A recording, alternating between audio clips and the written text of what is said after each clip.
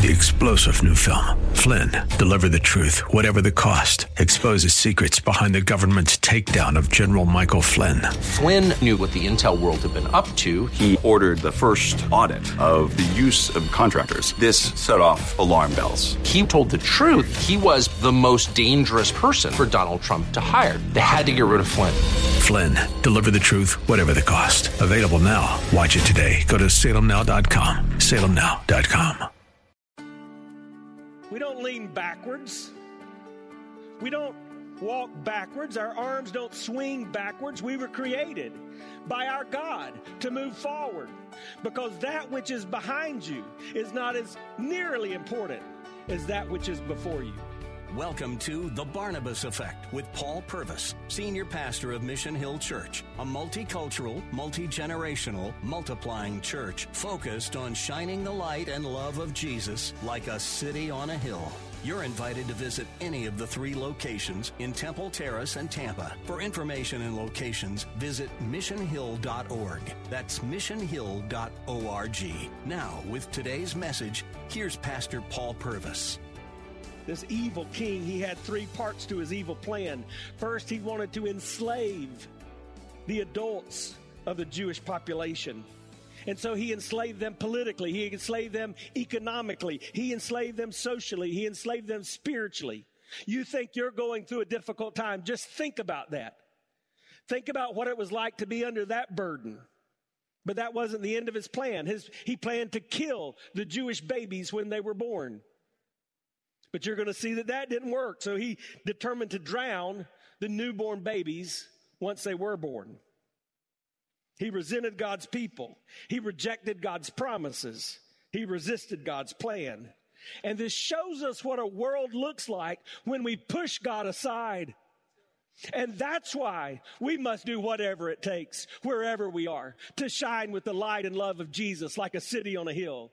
When we push God aside, suspicion arises, hatred arises. We focus on the color of our skins. We lack trust in one another. Brother turns against brother, and all hell breaks loose. But in the midst of this, God is on the move. Say that with me. Say, God is on the move. God's raising up a mediator, a deliverer, one who would take his people out of the land of Egypt and set them free. Does this sound familiar? I hope you're seeing that God's telling a story from the beginning of the book to the end of the book. His plan is salvation of his people. His plan is to set us free. His plan is for you not to be in bondage, not to sit up under the burden and the yoke of slavery, but to find freedom in the Son of God, in Jesus Christ. One of the greatest truths I'm learning as I grow older with each passing day is the importance of trusting the providence and the sovereignty of God. I don't understand it, because I very much believe that in his image we are created with the freedom of will to make choices that can even hurt us. And yet I equally believe that God is a sovereign God who works in great providence. You remember what the providence of God is? It's the hand of God over the arc of history. It means that even when we don't see him, he's moving. Even when we don't feel him, he's moving. Even when we don't understand it, he's moving. Our God is on the move. He's got this. So the evil plot continues. Look at verse 15. This king of Egypt said to the Hebrew midwives, one of whom was named Shiphrah and the other Puah. You didn't like your name, just be glad your name's not Puah. When you serve as a midwife to the Hebrew women and see them on the birth stool, if it's a son, you shall kill him. If it's a daughter, you shall let it live. The order is clear. When the baby is born, take their life immediately. This would really be a late-term abortion. It's exactly what that is. But the midwives feared God. The midwives feared God. The Bible says that the fear of God is the beginning of wisdom. You've got to decide at some point in your life who or what you're going to fear. Because you're going to live by the fear of man, or you're going to live by the fear of God.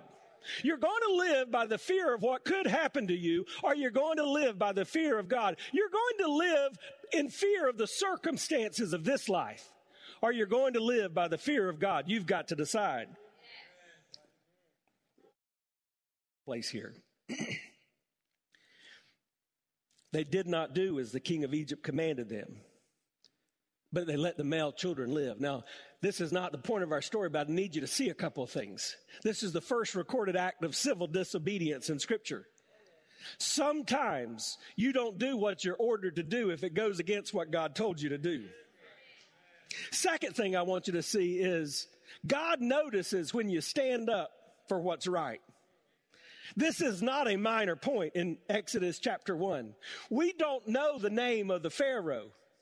Historians argue about that. We can guess at it, but we don't know his name. But we know the names of Shiphrah and Puah. You know why? Because they did what was right. Because it's always right to do what's right. And God notices when you do what's right. See, when you have the confidence of the providence of God, you gain the courage to obey the plans of God. And the courage of these two ladies emboldened the king. And so he ordered now that the Hebrew babies that were born be retrieved and thrown into the river. Now you're finally getting to the point where you're thinking, oh, they're about to tell me about Moses. And that's exactly what's going to happen. Look at Exodus chapter 2. God is on the move. Even as the enemy moves, even as our story moves, God is on the move. Now a man from the house of Levi went and took his wife, a Levite woman. The woman conceived and bore a son, and when she saw that he was a fine child, she hid him 3 months. When she could hide him no longer, she took for him a basket. Now, you just got to know this. Would you believe there's only one other time in Scripture that Hebrew word is used? That word for basket. You know when it's used? It's used to describe what Noah built. An ark.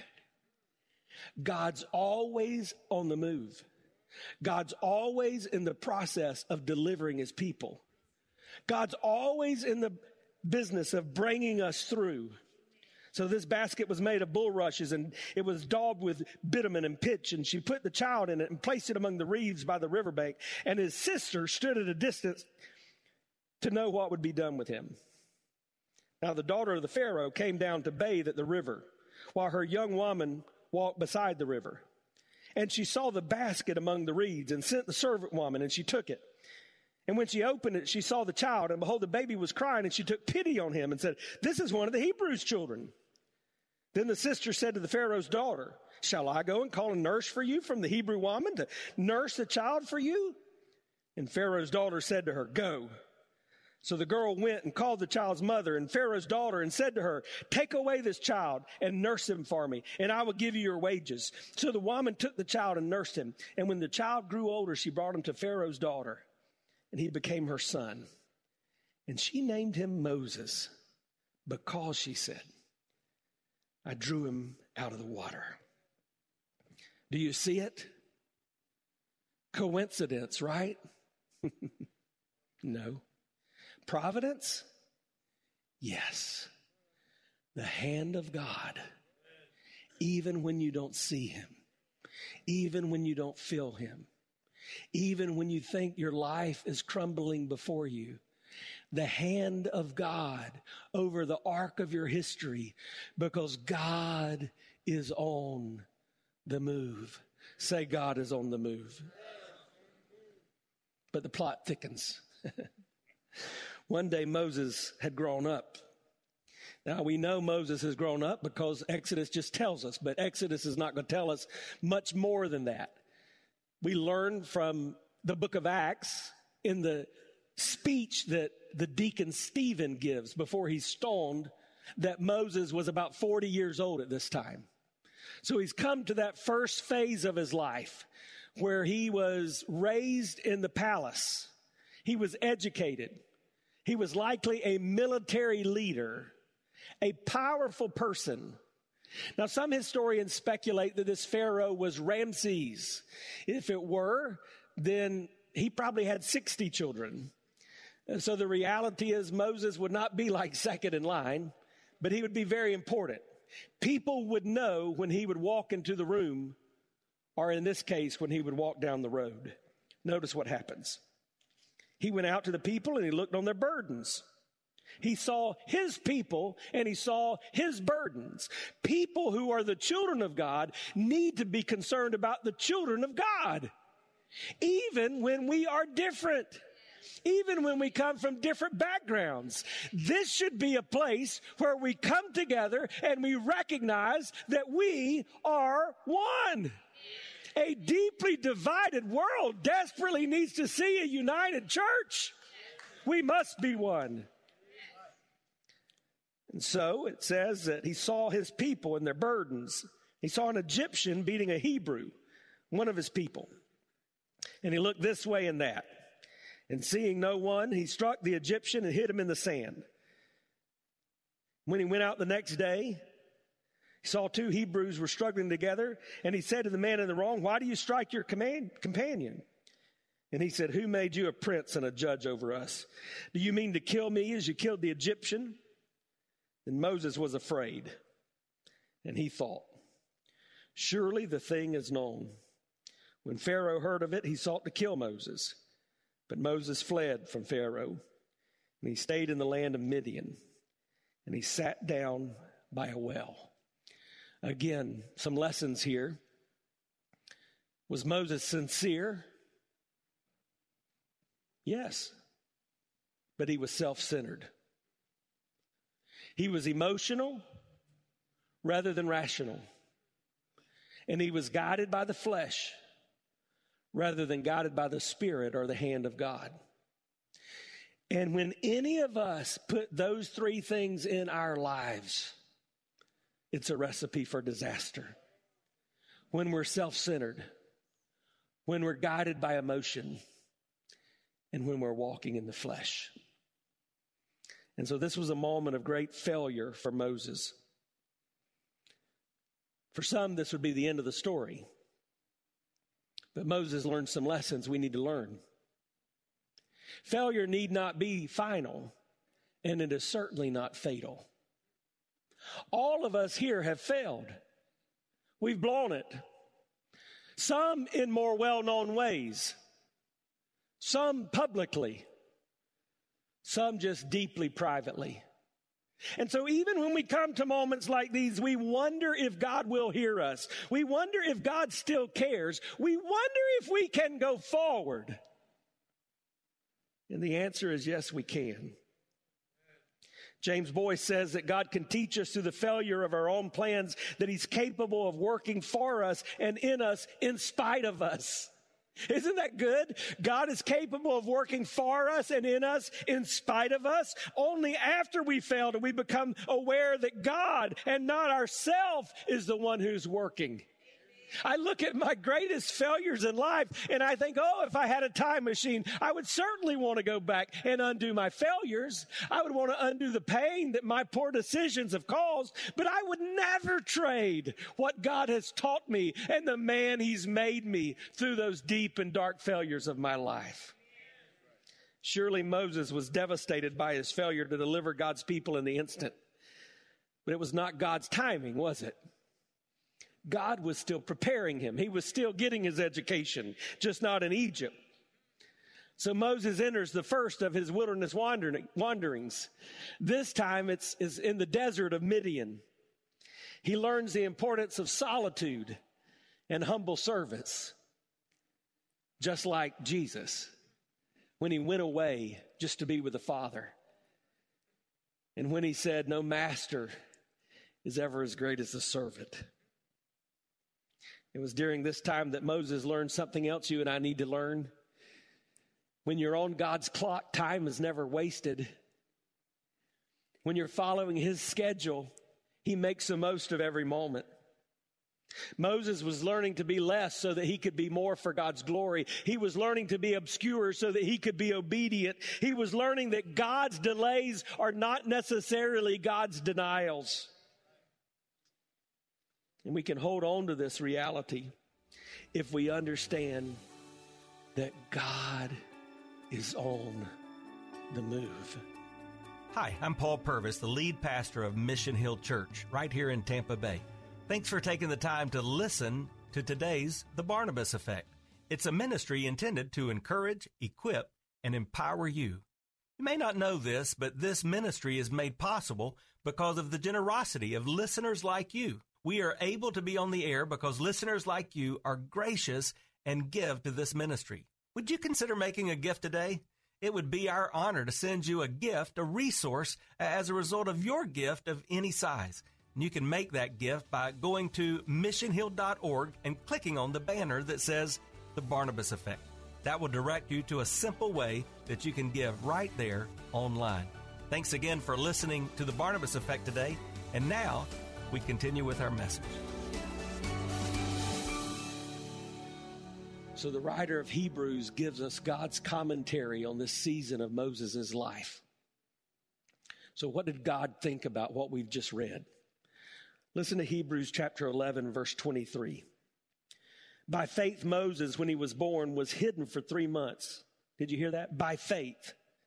Because they saw this child was beautiful and they were not afraid of the king's edict. By faith, Moses, did you see that? By faith. By faith, Moses, when he was grown up, refused to call the son of Pharaoh's daughter, choosing rather to be mistreated with the people of God than to enjoy the fleeting pleasure of sin. He considered the reproach of Christ greater wealth than the treasures of Egypt. Wait a second. I didn't read about Jesus back in this Exodus passage. And yes, unless I understand that from beginning to end, this is God's story. From beginning to end, God is telling me that there is coming a deliverer who is worth yielding your life to, who is worth being your passion, who is worth being the one who guides you. God tells us in Hebrews that Moses made that choice. It says again in verse 27, by faith he left Egypt, not being afraid of the anger of the king, for he endured as seeing him who is invisible. By faith he kept the Passover and sprinkled the blood, that the destroyer of the firstborn might not touch him. Hebrews is teaching us what these first 2 chapters of Exodus want us to know. What was this about in Moses' life that helped him go forward, that helped him become the leader, that caused him to be a person mentioned over 700 times in Scripture? What was it? It was faith that gave him his identity. He discovered who he really wanted to be. And that's something you and I must do. Who will we be? What's going to be our guiding passion? And I've mentioned some of these before, but let me just throw them out because they're deeply relevant. Is it my politics? Is it the color of my skin? Is it my comfort or my preference in life? Will we be driven and guided and impassioned by the things that made us who we are? Or will we be devoted to the one who makes all things new? That's the question that determines our identity. Our only appropriate response to an intimate encounter with God is open defiance to who we used to be. That's what repentance is. It's turning away from the things that made me who I was and turning to the one who can make me who he wants me to be. And in order to do that, God uses the pain, the storms, and the trials of life to cause us to cling to him, to clarify our identity, and to create a better reflection of his glory. We've just got to decide, are we willing to become the new us he wants us to be, or are we content to stay the old us, made in the image of this world? Who are you going to be? Well, we've said God is on the move. But what's interesting, in Genesis 1 and Genesis 2, God's in the background. Did you catch that? And that's the way he is sometimes in our lives. When we don't see him, when we don't feel him, when we don't understand, he's in the background, moving us forward for our good and for his glory. And we have to decide, will we go forward in faith, or will we stubbornly stay where we've always been? And Exodus 2 ends with a few words that I think will help us decide to move forward. Listen to the end of this chapter. Verse 24. God heard their groaning. God remembered his covenant with Abraham, Isaac, and Jacob. God saw the people of Israel. And God knew. I want to give you 4 truths to help you move forward. Don't miss these. First of all, God hears you. God hears you. Just think about that a second. God hears you. The God who hears everybody hears you. Do you realize how many people are gathered across this world, even right now, worshiping him on this day of Sabbath, and yet God hears us all? And when you cry out to him, whether it's in a public place like this or in the privacy of your prayer closet, God hears you. Your prayers, your groanings are not in vain. Secondly, God remembers his promises to you. He gives us the specific examples here, his covenant. He says with Abraham, if you're taking notes, if you want to know where those were, with Abraham it was in Genesis 12, Genesis 15, and Genesis 17. He promised Abraham his people, and he promised him his land. And then he says Isaac, that's Genesis 17. And then he says Jacob, and that's Genesis 35. His covenant. You know what a covenant is? One definition is a never stopping, never giving up, unbreaking, always forever love. That's what God has for you. That's why in Hebrews it says he'll never leave you or never forsake you. He's the original promise keeper. If he told you he was going to do something, you can count on him to do it. He always remembers his promises to you. Thirdly, God sees you. Aren't you thankful for that? You can't outrun the eyesight of God. The psalmist said, where could I go? Nowhere. He sees you. He considers what you're going through. Listen to verse 15 of Psalm 34. The eyes of the Lord are toward the righteous. His ears are toward their cry. Wherever you are, whatever you've done, however you feel about yourself, God sees you. But then listen to this. God knows what you need. There's many different ways this last word is translated. Some say he is concerned. I love the New Living Translation. It says he knew it was time to act. Now just think about that when you're wondering if God is on the move. He knows what you need. He's concerned about you. And he knows when it's time to act. His timing is always perfect. So you feel like he's not there yet? Just trust him. You feel like you can't go forward? Just trust him. You don't see his hand? You don't understand? You don't know his plan? Just trust him. Because God is on the move. Will you trust him? There came another one like Moses who was born under the scrutiny of an evil king. A king who would seek to murder all the newborn baby boys. But this baby was born. And like Moses, he was delivered into safety. And he lived a perfect, sinless life. He's the only person that could ever do that. And by doing that, he was criticized even by the church folk. And in conjunction with the Romans, as a result of all of our sin, he died on a cross. And then he rose from the grave. And in that act, he fulfilled the covenant. Remember, it's never ending. It's you can't stop it. It's an always there kind of love. And he restored what had been broken all the way back in the garden.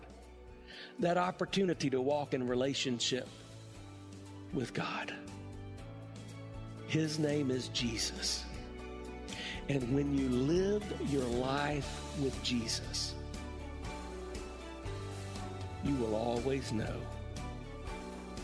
God is on the move.